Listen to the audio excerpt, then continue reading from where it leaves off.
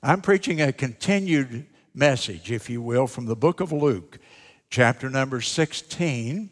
I began the message last week, and the name of it was called Christianity's Most Hated Doctrine. Christianity's Most Hated Doctrine. Now, I don't preach on this very often, but when I do, I try to really bring the truth of God's Word home. And the most hated doctrine of Christianity is the idea of hell. And whether you realize it or not, there have been momentous changes in our culture. And from a time when the majority of people living in America believed that there was a literal heaven and a literal hell, we've now moved to a time in history when, honestly, there is probably a great majority of the people do not believe in the existence of hell. Many of them do not believe in the existence of heaven. They believe that when life is over, it's just over. It just ends. You just die, the end of existence, and that's it. Now, in our Bible, we see here the words of the Lord Jesus Christ.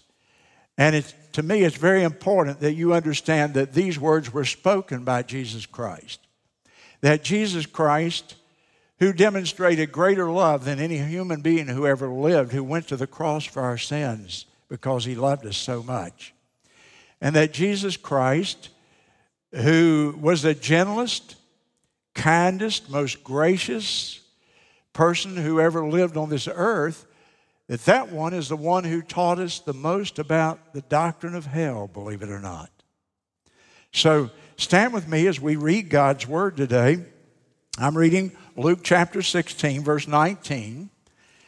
There was a certain rich man who was clothed in purple and fine linen, and he fared sumptuously every day. There was a certain beggar named Lazarus, which was laid at his gate full of sores, and desiring to be fed with the crumbs which fell from the rich man's table. And moreover, the dogs came and licked his sores. And it came to pass that the beggar died and was carried by the angels into Abraham's bosom. The rich man also died and was buried. And in hell he lifted up his eyes, being in torments. And he seeth Abraham afar off and Lazarus in his bosom. And he cried and he said, Father Abraham, have mercy on me, and send Lazarus that he may dip the tip of his finger in water and cool my tongue, for I am tormented in this flame.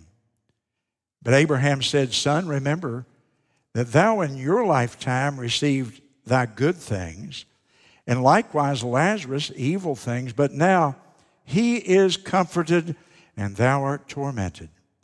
And beside all of this, between us and you, there's a great gulf fixed, so that they which would pass from hence to you cannot, and neither can they pass to us that would come from thence or from there. Thank you, and you may be seated.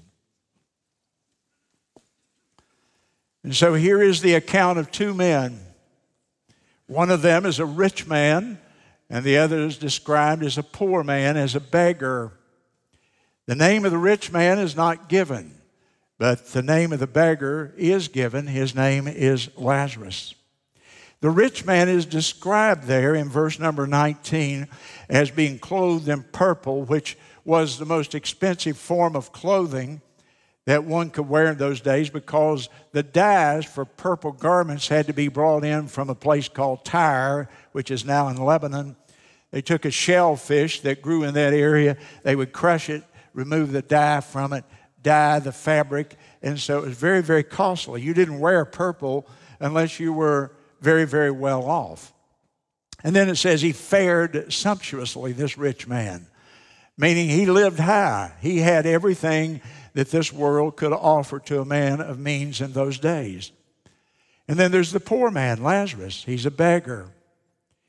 He is helpless because it says he is laid at the gate of this rich man. So I picture a gate around a big estate.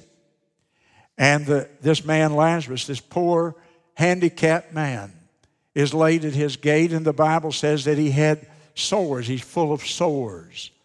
And so I assume those sores come from the fact that he's bedridden. He can't move. And so he is in a pitiful shape. And he begs for his living. We don't see beggars much in our culture today, but in the ancient world they were very common, and in fact, in many countries of the world that I visited, you see beggars on every corner. It's a very common thing. So this man begged for his living, and the Bible says that he ate of the scraps which fell from the rich man's table. The idea, he basically had to eat out of the garbage can of this rich man. So it's a terrible, terrible situation that we have here. And then the scene changes. They both die, as all of us will die. And their bodies now are on the earth. Keep in mind, their bodies have not moved. They're here on the earth. And it says about the rich man that he was buried. Only the rich in that day, the very prosperous, could be buried, could afford a funeral and a tomb and all that. And many people that were poor were simply burned up. Their bodies were, we would say, cremated. So, again, a very pitiful situation in terms of their bodies. But both of their bodies, I want you to notice, are here on earth. But then we see the scene, and the scene shifts to heaven, and Lazarus, this poor man, is now in Abraham's bosom. Well, what is Abraham's bosom? Well, remember, the Bible is a Jewish book. Even the New Testament is a Jewish book. And Abraham's bosom was a Hebrewism, we call it, a Jewish phrase. The idea of Abraham's bosom was to be near to Abraham, to be in the place where Abraham was. And Abraham has been dead for a couple of thousand years now. But this rich man is where Abraham is. He is in Abraham's proximity, we would say. And the rich man is in hell. He is in torments, the Bible describes it. And it says in verse 23, in hell he lifted up his eyes. And when he lifted up his eyes, he could see into the other world, the world where Abraham was and where Lazarus is. And the rich man looks into that world, and he notices that there's a great gulf, there's a great abyss between him and that next world. He cannot ever cross over. His state is eternally fixed. And so I want to remind you, though, that the rich man is not in hell because he was rich, because rich people go to heaven and rich people go to hell. The poor man is not in heaven because he's poor, because poor people go to heaven and poor people go to hell. In other words, your economic state has nothing to do with your eternal destiny. And we have here the most full description of hell in the Bible. Verse 23, it's a place where people are tormented. It's uncomfortable to a high degree. And in verse 24, it's a place where they thirst. There's an immense thirst. The body's senses still work, even though the body is not there. The soulish part of us and spirit still thirsts. There is some form that the soul assumes in eternity because Abraham is recognizable, Lazarus is recognizable. So there's some way that they're recognizable. There's some human form that people assume in that world. And, of course, there's memory. Verse number 25, this rich man remembers what happened on earth. My opinion is that probably memory is the worst part of hell. The regrets, the sins that we wish we had not committed, the things of which we're ashamed, those will haunt us, and they'll haunt us through eternity. Now, I remind you again, too, that the Bible says, and if you want to look up the verse, it's Matthew 25 and verse 41, that hell was not made for human beings, that hell was made for the devil and his angels, for Satan himself. And those are the words of the Lord Jesus Christ as well. But this has become Christianity's most hated doctrine, rejected by the majority of people. I'll bet if you go to work tomorrow And I'll bet if you ask the people in your office, if you work in a normal secular setting, and you can get the people to open up and be honest with you, I'll bet you, if you said, do you believe in the existence of a literal hell? I'd be willing to bet. Well, preachers are not supposed to bet, but I believe that you will find out that most of the people who work with you, they don't take this seriously. They think this is metaphorical, allegorical. It's some sort of a moral example, but I don't think that the most of them would ever believe that the Bible's picture here is a literal picture. Many of them, as I already said, don't even believe in the existence of a literal heaven. They think that life is over when you die. But Jesus Christ, who had the greatest integrity of anyone who ever walked on this earth, taught this as a literal thing. There was nothing in his teaching here that says this is metaphorical, allegorical, imaginary.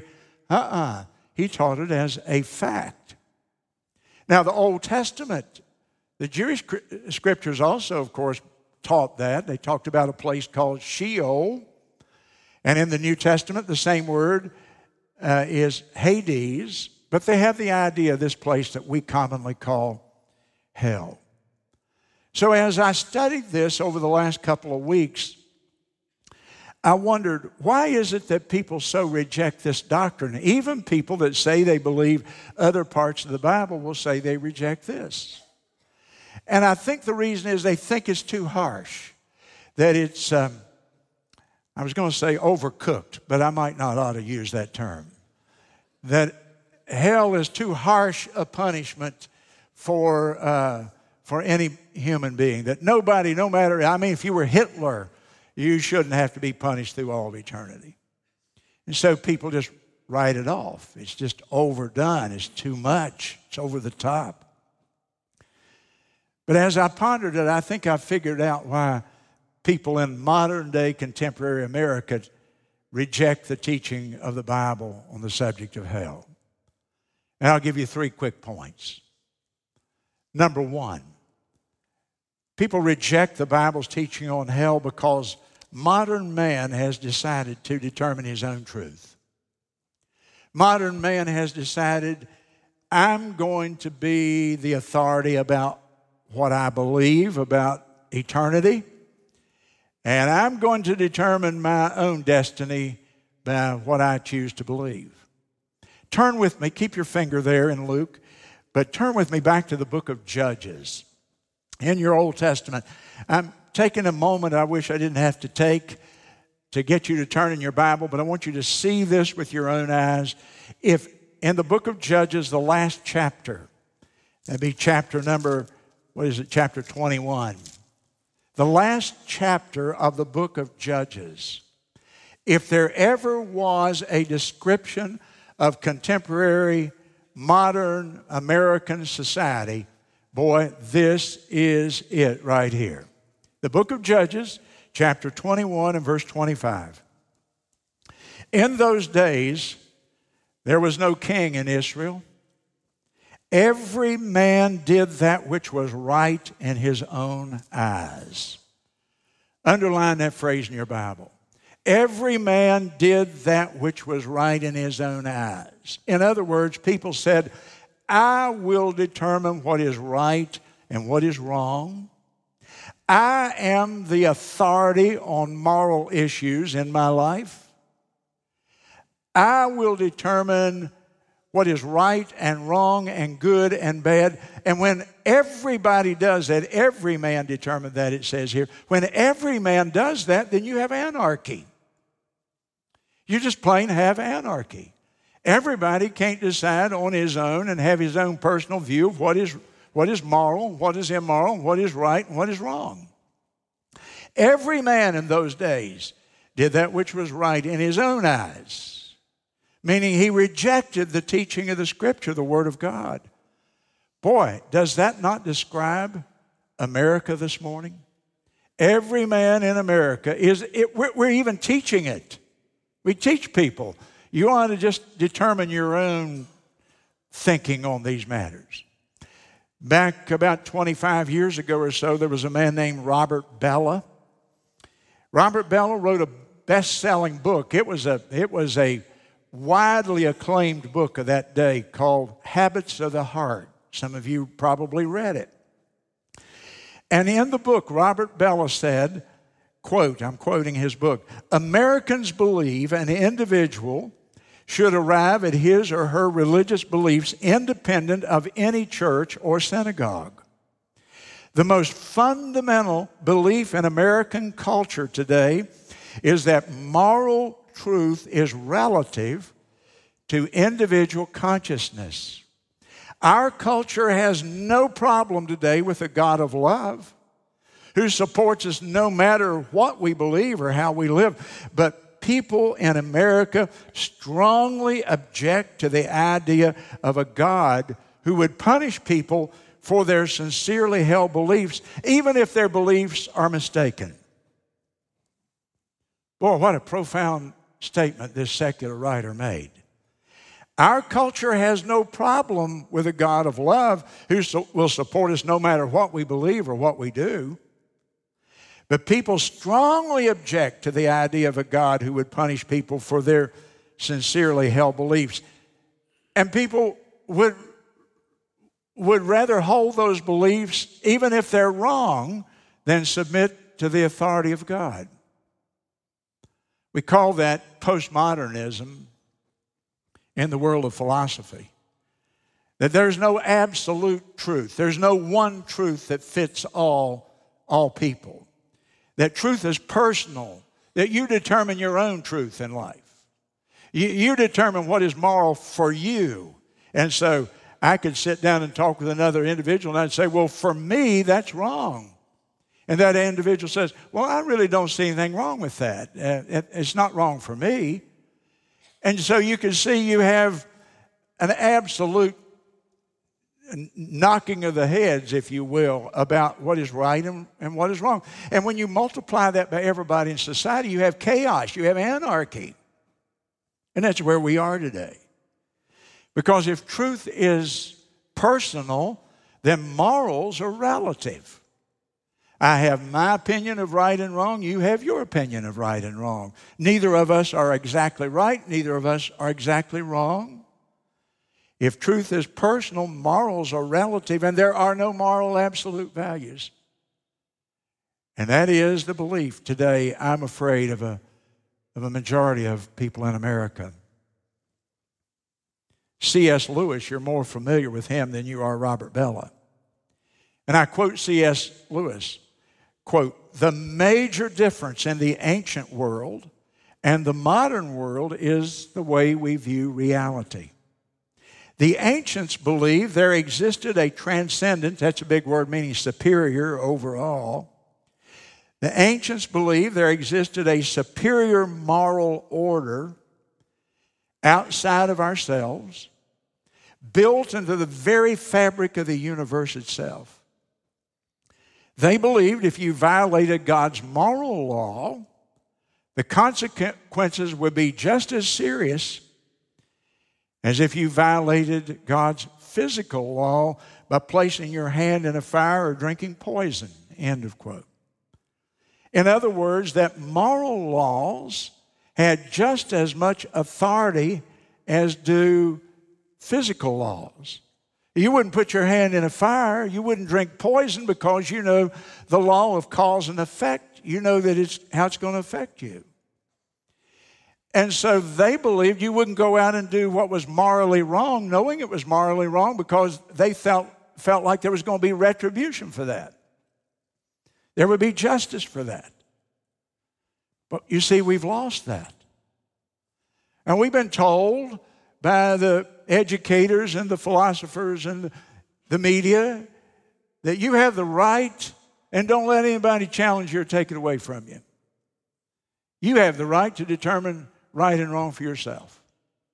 You don't have to listen to any preacher or any priest or any religious leader or moral leader of any kind. You determine in your own heart what is right and wrong.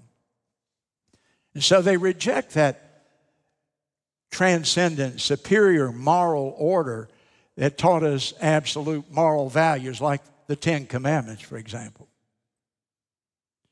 And rather than taking God's word for what awaits them after death, Americans today have largely rejected God's truth in favor of their own opinion. So whatever I think about it, that's probably what it is. It's what's right. That's where we are. And so naturally they read a passage like Luke chapter 16, and boy, that's hard reading. And that's frightening. That's tough reading there. And so you say, I don't like that. Boy, I don't like that place. I sure wouldn't want to go there. I just don't believe that. And if I don't believe it, that's my truth. If I don't believe it, it's so. This is the world we live in today. My favorite book in my library is called God's Plan with Men by T.T. Martin, who was a great old preacher out from Mississippi and later Colorado, lived in the late 1800s. Very prominent Southern Baptist preacher that day. And from the introduction, I read to you this. I timed it. It takes me 2 minutes to read it, 2.5 minutes. I don't want you to miss a word of it. Will you please hear me on this today? With all the sincerity of my soul, I want you, every single person on television, wherever you may be, hear me. The bare possibility that there is a hell and a heaven, that the soul will never cease to exist, that Jesus is the real and only Savior, are enough to cause every sincere doubter to give the most earnest consideration to any evidence bearing on these questions, and to undertake the most careful investigation of anything that promises to lead to certainty. The most that those who oppose Christianity have been able to do is to cast doubt. If there is no heaven or hell, no future existence, no one will ever find out before or after death. And there would be little, if anything, gained if they could find it out.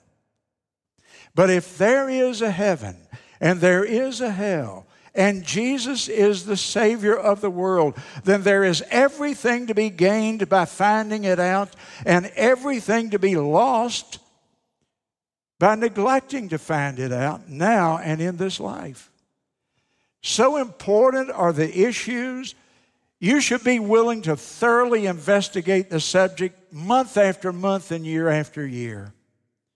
Surely your eternal destiny and the destiny of those over whom you have influence are enough to cause you to give earnest attention to do whatever it takes. Your heart attitude is so important when considering your eternal destiny. The Scripture says, "Come now and let us reason together, saith the Lord." Now, but many people reason to escape God, not to find Him. Many people make a superficial search or engage in a light conversation about religion. However, the promises are not to them, but to those who are diligent. If we would use the light that we have, that God has given us, and follow it up, then we shall know. We have no right to expect anything from God if we approach Him in a half-hearted and an indifferent way. Think with me. 100 years from now, you will not be among the living on the earth, but your soul will be alive. And the Bible unmistakably teaches the immortality of the human soul. And so where will you be? There are only two options. God has given you a will, and He's given you the power of choice. I've read that I don't know how many times. I even stuck it in the front of a Bible to read before I preach.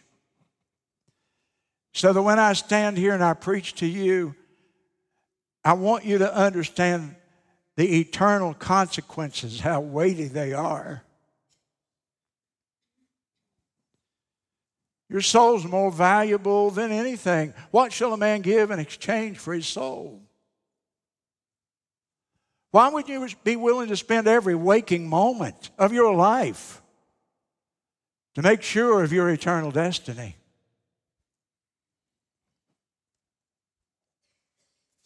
Americans reject hell because they've decided, not all, but many people have decided to determine their own truth. And the second thing is that in America we've adopted a very low view of justice. A very low view of justice, which means that divine justice is out of the question now. John Broadus is one of our Baptist fathers. Great, great theologian. I quote John Broadus, "The trouble is not with the Bible teaching as to hell, but with the modern inadequate conception of evil and sin.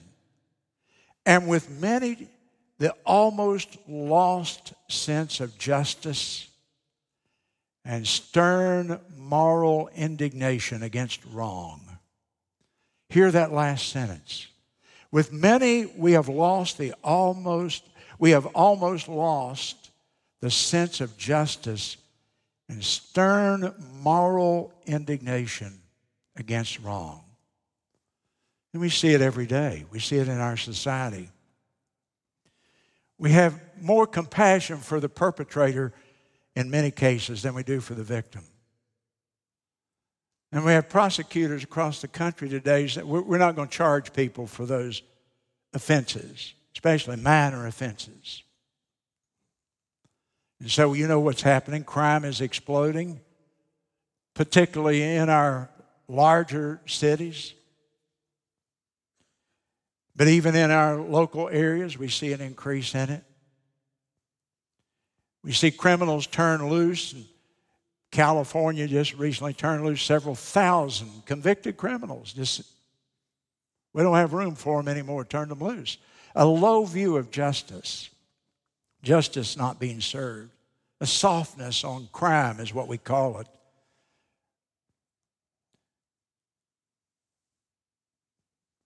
Now, as Christians, where do we get our view of justice? Our view of justice is drawn from the character of God Himself. What is it that makes right, right, wrong, wrong, good, good, bad, bad? It's the character of Almighty God, Jehovah God. And we know that God is a God of love. Our great verse from the book of John, "For God so loved the world, He gave His only begotten Son, that whosoever believes in Him should not perish." There's hell. John 3:16 has hell in it. "That whosoever believes in Him should not perish, but what? Have everlasting life, have eternal life in heaven." And that great verse begins telling me that God is a God of love. Jesus presents Him as our Heavenly Father, the benevolent, loving Father who cares for His children. Yes, God is a God of love, but He's not just a God of love. He's a God of other things as well. And the most often mentioned characteristic of God in the Bible, do you know what it is? It's His holiness. The Bible teaches that God is holy more than it teaches that He's anything else. And what does holy mean? Holy means, actually the word is the same word for other. God is holy, we would say God is other. And what do we mean when we say He's other? That's a strange way to say something, isn't it? But we mean by that He's distinct. That you can't compare God to anything or anyone. Really, He is absolutely in a class by Himself. There's nobody that you can compare, nothing you can compare to Almighty God. He's distinct. And that makes Him so morally pure. He is untainted by the evil and the sin of this world. And so when we begin to think about right and wrong as Christians, we think about it from the standpoint of, would God approve of this? God's character becomes the standard of justice and of righteousness and of goodness in the earth. And then we also know that God is just. Isaiah 45 says that Abraham prayed to Almighty God in Genesis 18. He said, will the judge of all the earth, that's God's title, the judge of all the earth, will the judge of all the earth do right? And of course, we know that the judge of the earth will do right. God cannot do wrong. He is morally impeccable in every way, superior in every way to our ability to even comprehend Him. Well, then when you take God's justice then and compare it to the idea of hell, everybody then can't go to the same place and get the same punishment because everybody's been different. And so the Bible teaches the idea of degrees of punishment. I touched on this, but I want to revisit it this week. Luke chapter number 10. Go back there with me if you will.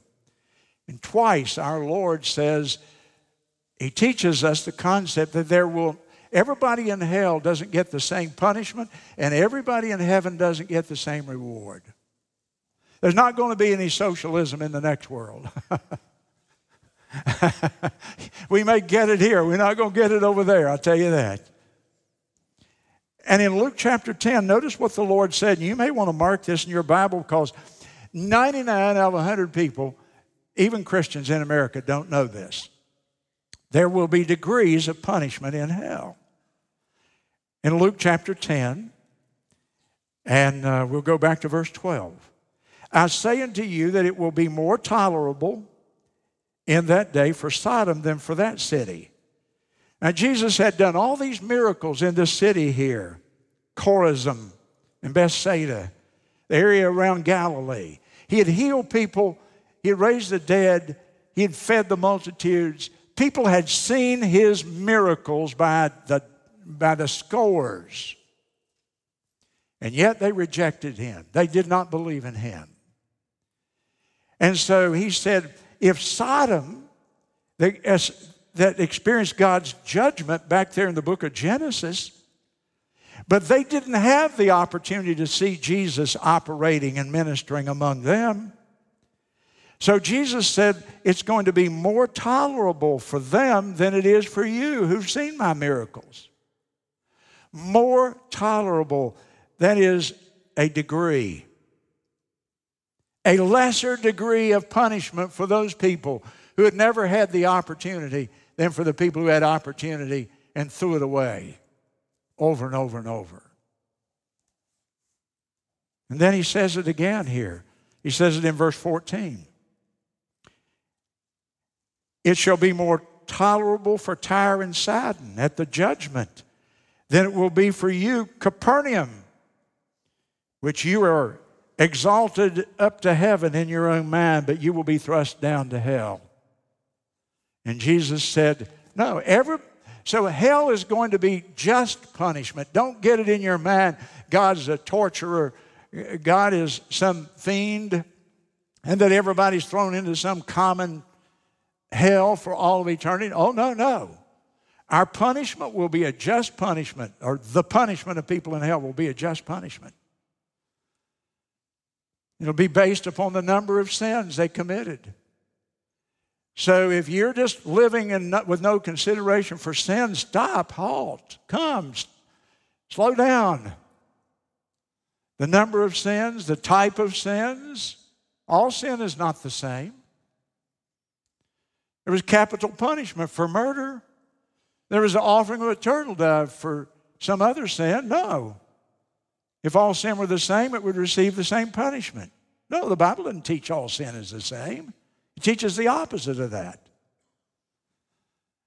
The type of sin, the number of sin, and the opportunity that people had. And boy, if you live in the Bible Belt of South Carolina, have you had the opportunity? And the third thing I would say to you is we have a very casual view of sin and evil. The first point, modern man seeks to determine his own truth. No moral absolutes. So people that think like that reject hell. People who have a low view of justice, they reject hell. And people who have a casual view of sin and evil, to many people in our society, to many Christians, to many professing evangelicals. Sin is no longer a serious matter. It's no longer exceedingly sinful. It's just, yeah, that's wrong. I know. And we don't take it very seriously. You know the history of evil pretty well. Sin and evil was born when Satan rebelled against God back in the book of Genesis. And then you know the story of God created Adam and Eve, put them in the garden. Satan came and deceived them, talked them into disobeying God's command. And he's still doing that, by the way, today with us. But I want you to think about the nature of evil. The nature of evil is that evil always begets evil. It grows. It expands. It never stops. The very nature of evil is to expand. I remember when my mother made bread and she made biscuits. And she put in it what? She put a little pinch of yeast, a little package of yeast. And then she would knead the dough. Knead, K-N-E-A-D. Different world. Anybody know what it is to knead the dough? Doesn't mean she kneaded it. It means she was working it with her hands. Working the yeast into it. And then she'd make the rolls and squeeze them out. And she'd put them in the pan. Oh, my soul, how they started smelling. I can smell it 50 years later. She put a cloth over the top of it and set it on the front of the oven and turned the heat on, just gentle warmth. And then those rolls would start filling up that pan. That yeast, that leaven, which was Christ's analogy for that yeast spread through the whole of those rolls. And I mean, in about an hour, she'd pull them out of there and makes as near to heaven as you'll ever get in this life. To eat my mother's rolls. And I've watched that yeast permeate every single part of those rolls. Now, to stay out of trouble, when a preacher gives an illustration like that, he also needs to talk about his wife's pies.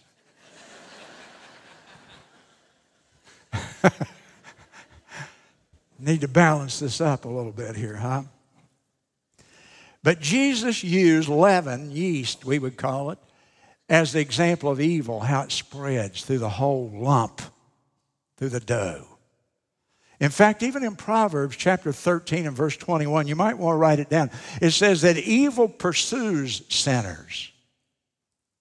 It pictures evil as a person running after people, trying to take them captive, if you will. So you see, the Bible takes sin seriously.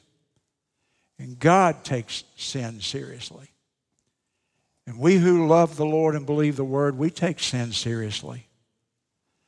God has judged evil before, universally a time or two or three. He judged evil at the fall when Adam and Eve lost paradise forever for all of us. He judged Sodom and Gomorrah for their sins. He finally judged the whole world at the flood, and he described it as a time when every imagination and thought of the intents of people's hearts was evil continually. All people thought about was evil. That concerns us today, doesn't it? When we see a world where everything that people think about seems to be pornographic and sensual and evil, if you will, violent. But listen to me carefully. The greatest judgment on evil didn't fall on a human being. The greatest judgment of evil was when the Son of God, Jesus Christ, who came to this earth through the miracle, the virgin birth, and became a man and then hung on a cross. And Almighty God took all the sins of all of humanity and He placed them on the shoulders of the Lord Jesus Christ. And for 6 lonely hours, Jesus Christ struggled on that cross, dying for your sin, my sin, the sins of all of humanity for all of time. He became our substitute. He paid a price to redeem us. He ransomed us, the Bible says. Listen to this verse from Isaiah. He was wounded for my transgressions. He was bruised for our iniquities. The chastisement or punishment of my sin was upon him. And with his stripes, his punishment, I can be saved. That's grace. That's love. And you know what? The cross gives you a second chance. The cross gives you a second chance. You can be forgiven. You can walk out of this church today as pure and clean as the newborn snowflake. You can walk out of here today clean before God because Jesus has already paid your price. He's taken your punishment. He's made a way of escape. Nobody ever needs to go to hell.